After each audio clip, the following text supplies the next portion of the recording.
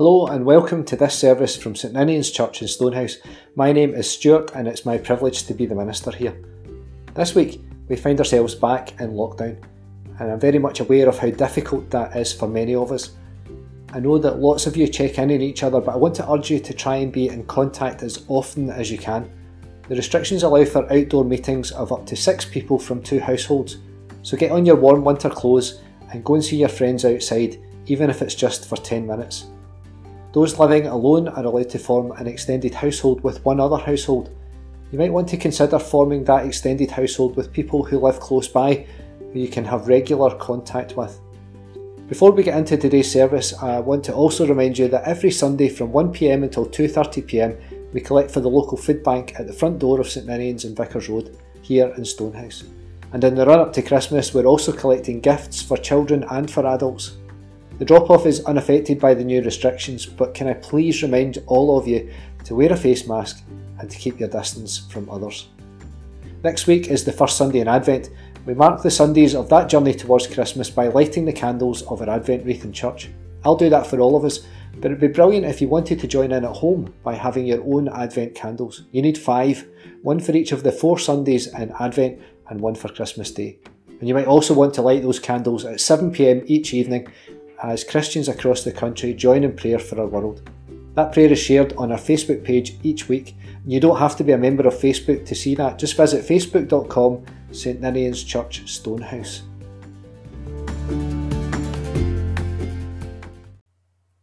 Today is our final Sunday with the Gospel of Matthew, so let's hear what it has to say to us today, and Avril is going to read for us. Today's reading is taken from Matthew chapter 25 verse 31 to chapter 36 verse 1. When the Son of Man comes in his glory and all the angels with him, then he will sit on the throne of his glory. All the nations will be gathered before him, and he will separate people one from another, as a shepherd separates the sheep from the goats. And he will put the sheep at his right hand and the goats at his left. Then the king will say to those at his right hand, "Come, you that are blessed by my Father, inherit the kingdom prepared for you from the foundation of the world. For I was hungry, and you gave me food. I was thirsty, and you gave me something to drink. I was a stranger, and you welcomed me. I was naked, and you gave me clothing. I was sick, and you took care of me. I was in prison, and you visited me." Then the righteous will answer him, "Lord, when was it that we saw you hungry and gave you food, or thirsty and gave you something to drink? And when was it that we saw you a stranger and welcomed you, or naked and gave you clothing?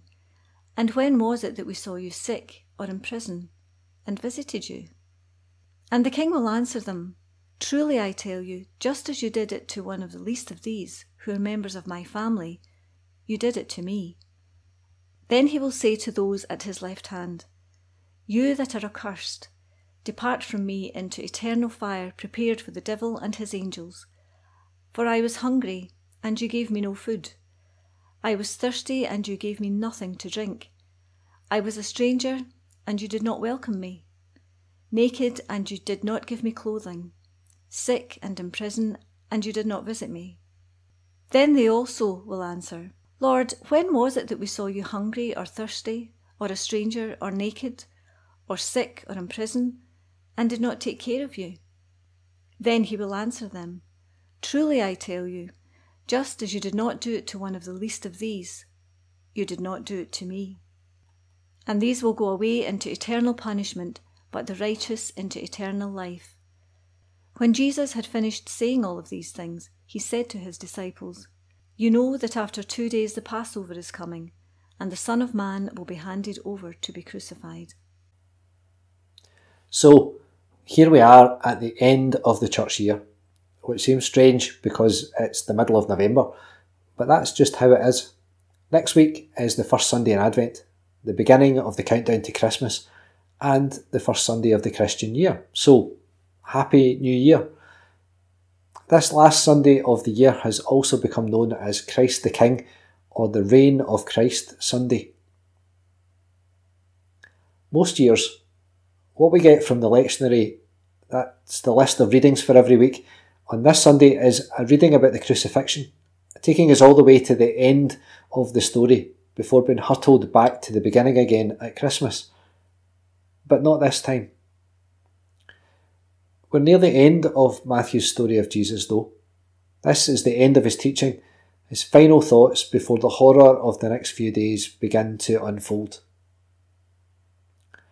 On this Sunday, just like at New Year, we maybe take the chance to look back, to take stock and to look ahead.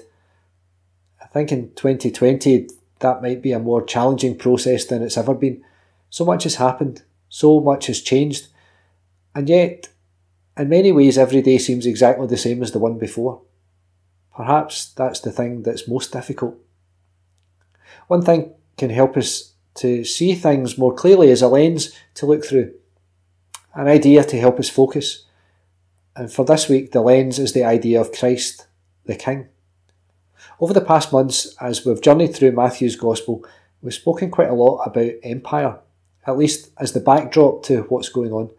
The Roman Empire was in charge. It was one of the greatest military superpowers ever to have existed, and they were very firmly in charge of Israel. Their strategy of occupation was simple: do what we say or we'll execute you.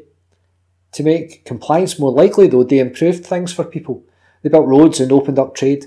They improved drainage and access to water, and they brought culture and philosophy, their culture and philosophy, and money and systems and rules and soldiers. All the things that you need to run an empire and to keep the locals in line. And at the top of the heap is the emperor, Caesar. And some of the locals did really well out of it. There's always a profit to be made somewhere when it's the worst of times. We call it disaster capitalism these days. Buying up businesses that have gone bust and selling things like PPE for a massive profit on a government contract.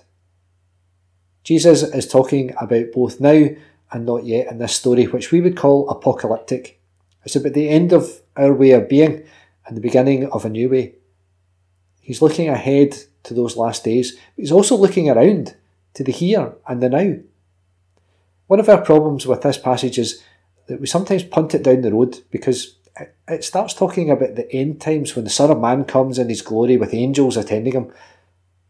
Except that's already happened. The Son of Mary already came. And there were angels. And we celebrate that in just over a month's time.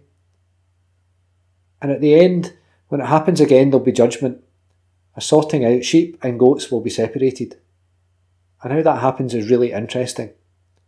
The King will say to those at his right hand, the sheep, "Come you that are blessed by my Father, inherit the kingdom prepared for you at the very foundation of the world. For I was hungry and you gave me food, I was thirsty and you gave me something to drink.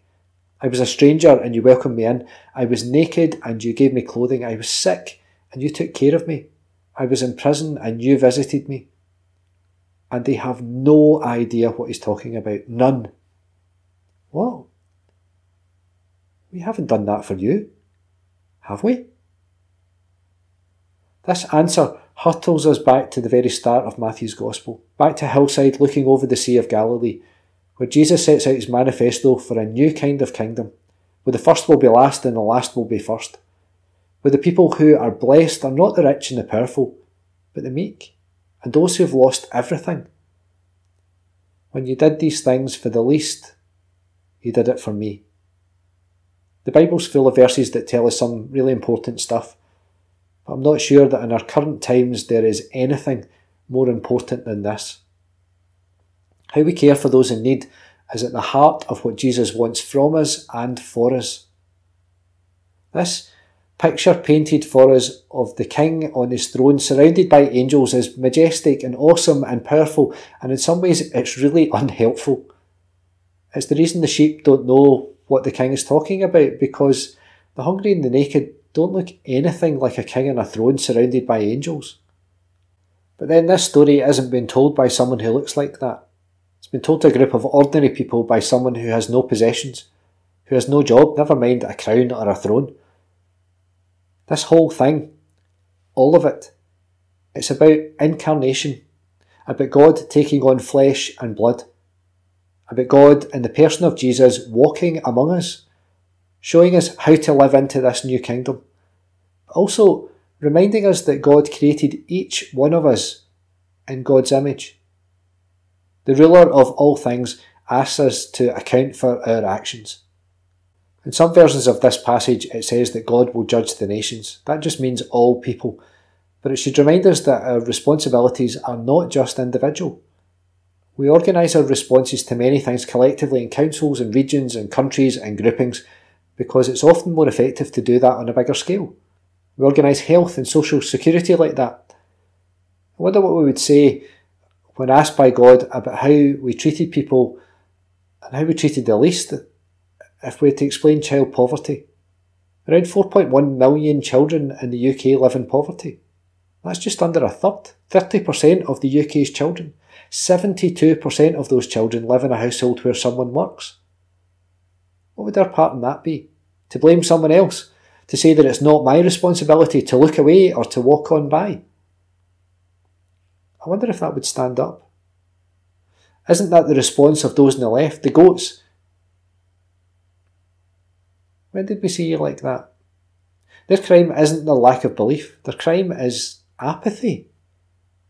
This week the UK government announced an increase in defence spending of £16.5 billion over 4 years. That's the same government that last week said that it couldn't afford to feed school children in England during the holidays. And it's the foreign aid budget that looks the likely source of the defence funding. We're literally turning our ploughs back into swords. And some of you are getting uncomfortable now. Stuart's been all political again. Well, here's the problem. Feeding the hungry and clothing the naked and looking after the sick and the prisoner is profoundly political. The governments we elect both in Scotland and the UK make those decisions for us. This story was a political statement when Jesus made it, because the same was true then. The system, the way they work, the way that we organise our society and the way that we care for those in need has always been political because it's always an act of collective prioritisation. But it's also personal. How I respond to the need of those I encounter every day, and how I respond to the need of those people in far off places whose lives that I in some way influence and impact with my choices is my responsibility, just as it's your responsibility. The kingdom of God is much misunderstood. We get caught up in the flowery imagery and language of the start of this passage with the angels and the thrones and cosmic images of God on high.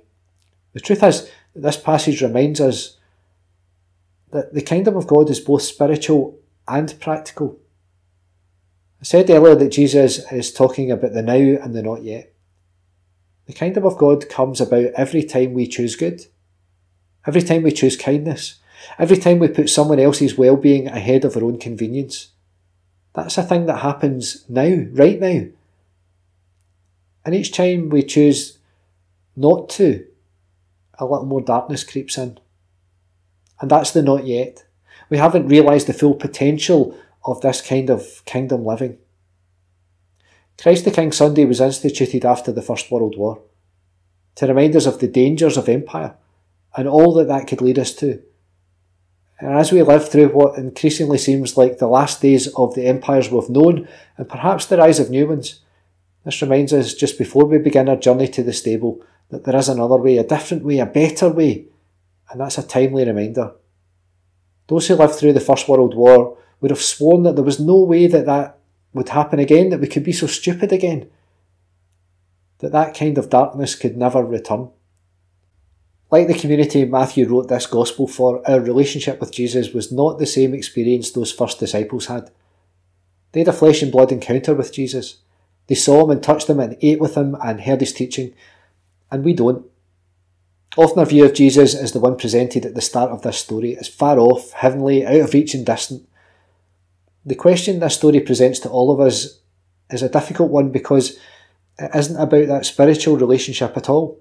It doesn't ask how often we went to church, it doesn't ask how many prayers we said or how long they were or even if we used the right words. It doesn't even ask if we believe in God. The question used to judge is how we responded when we encountered Christ in the poor, in the lonely and in the broken. And that question shouldn't be any surprise to us at all. After all, that's exactly Jesus' story. We're invited into a different way of living, a life where we bring about a new kind of kingdom. We're the son of an unmarried teenage girl, a refugee, a homeless man with no job and no money, a man who ate with those people who other people wouldn't be seen dead with, a man whose work was the healing of the sick and the feeding of the hungry, a man who gave up his life to save others who would deny even knowing him. We're to live like that, like this Jesus is our blueprint and our ambition. Why should it be any surprise that the question we are asked is, did you do the same? God, who reigns over heaven and earth, may we know your presence among us. Gathered and sent, may we celebrate your reign in our worship here and our service wherever the week ahead takes us. You chose to make your home among us. May we make our home with you. God, forgive us when we forget that our worship is not confined to a particular space or place, but that you call us to serve you in all things, not least in creating community and caring for each other.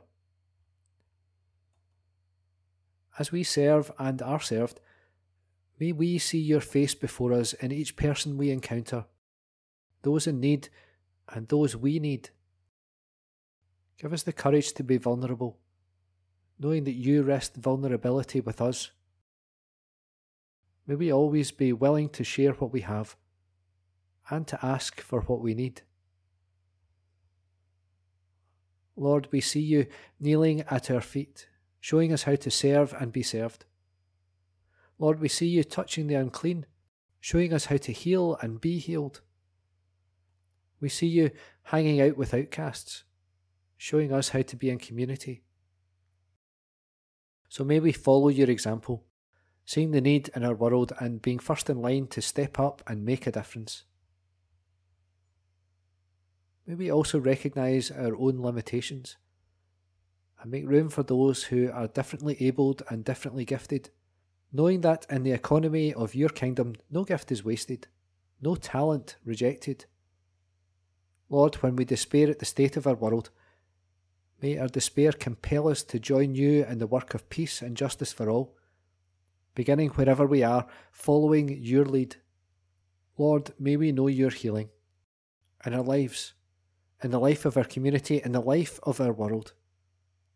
May we live so conscious of your presence in all that we cannot turn our back or withhold your love from another, but know fulfilment only when we have given our all to serve you by serving our neighbour. Christ our King, reign in us and transform us in our daily living. Empower us to serve you by serving one another, knowing ourselves to be citizens of the kingdom of heaven. So God, one radical act of kindness at a time, may your kingdom come, on earth as in heaven. Amen.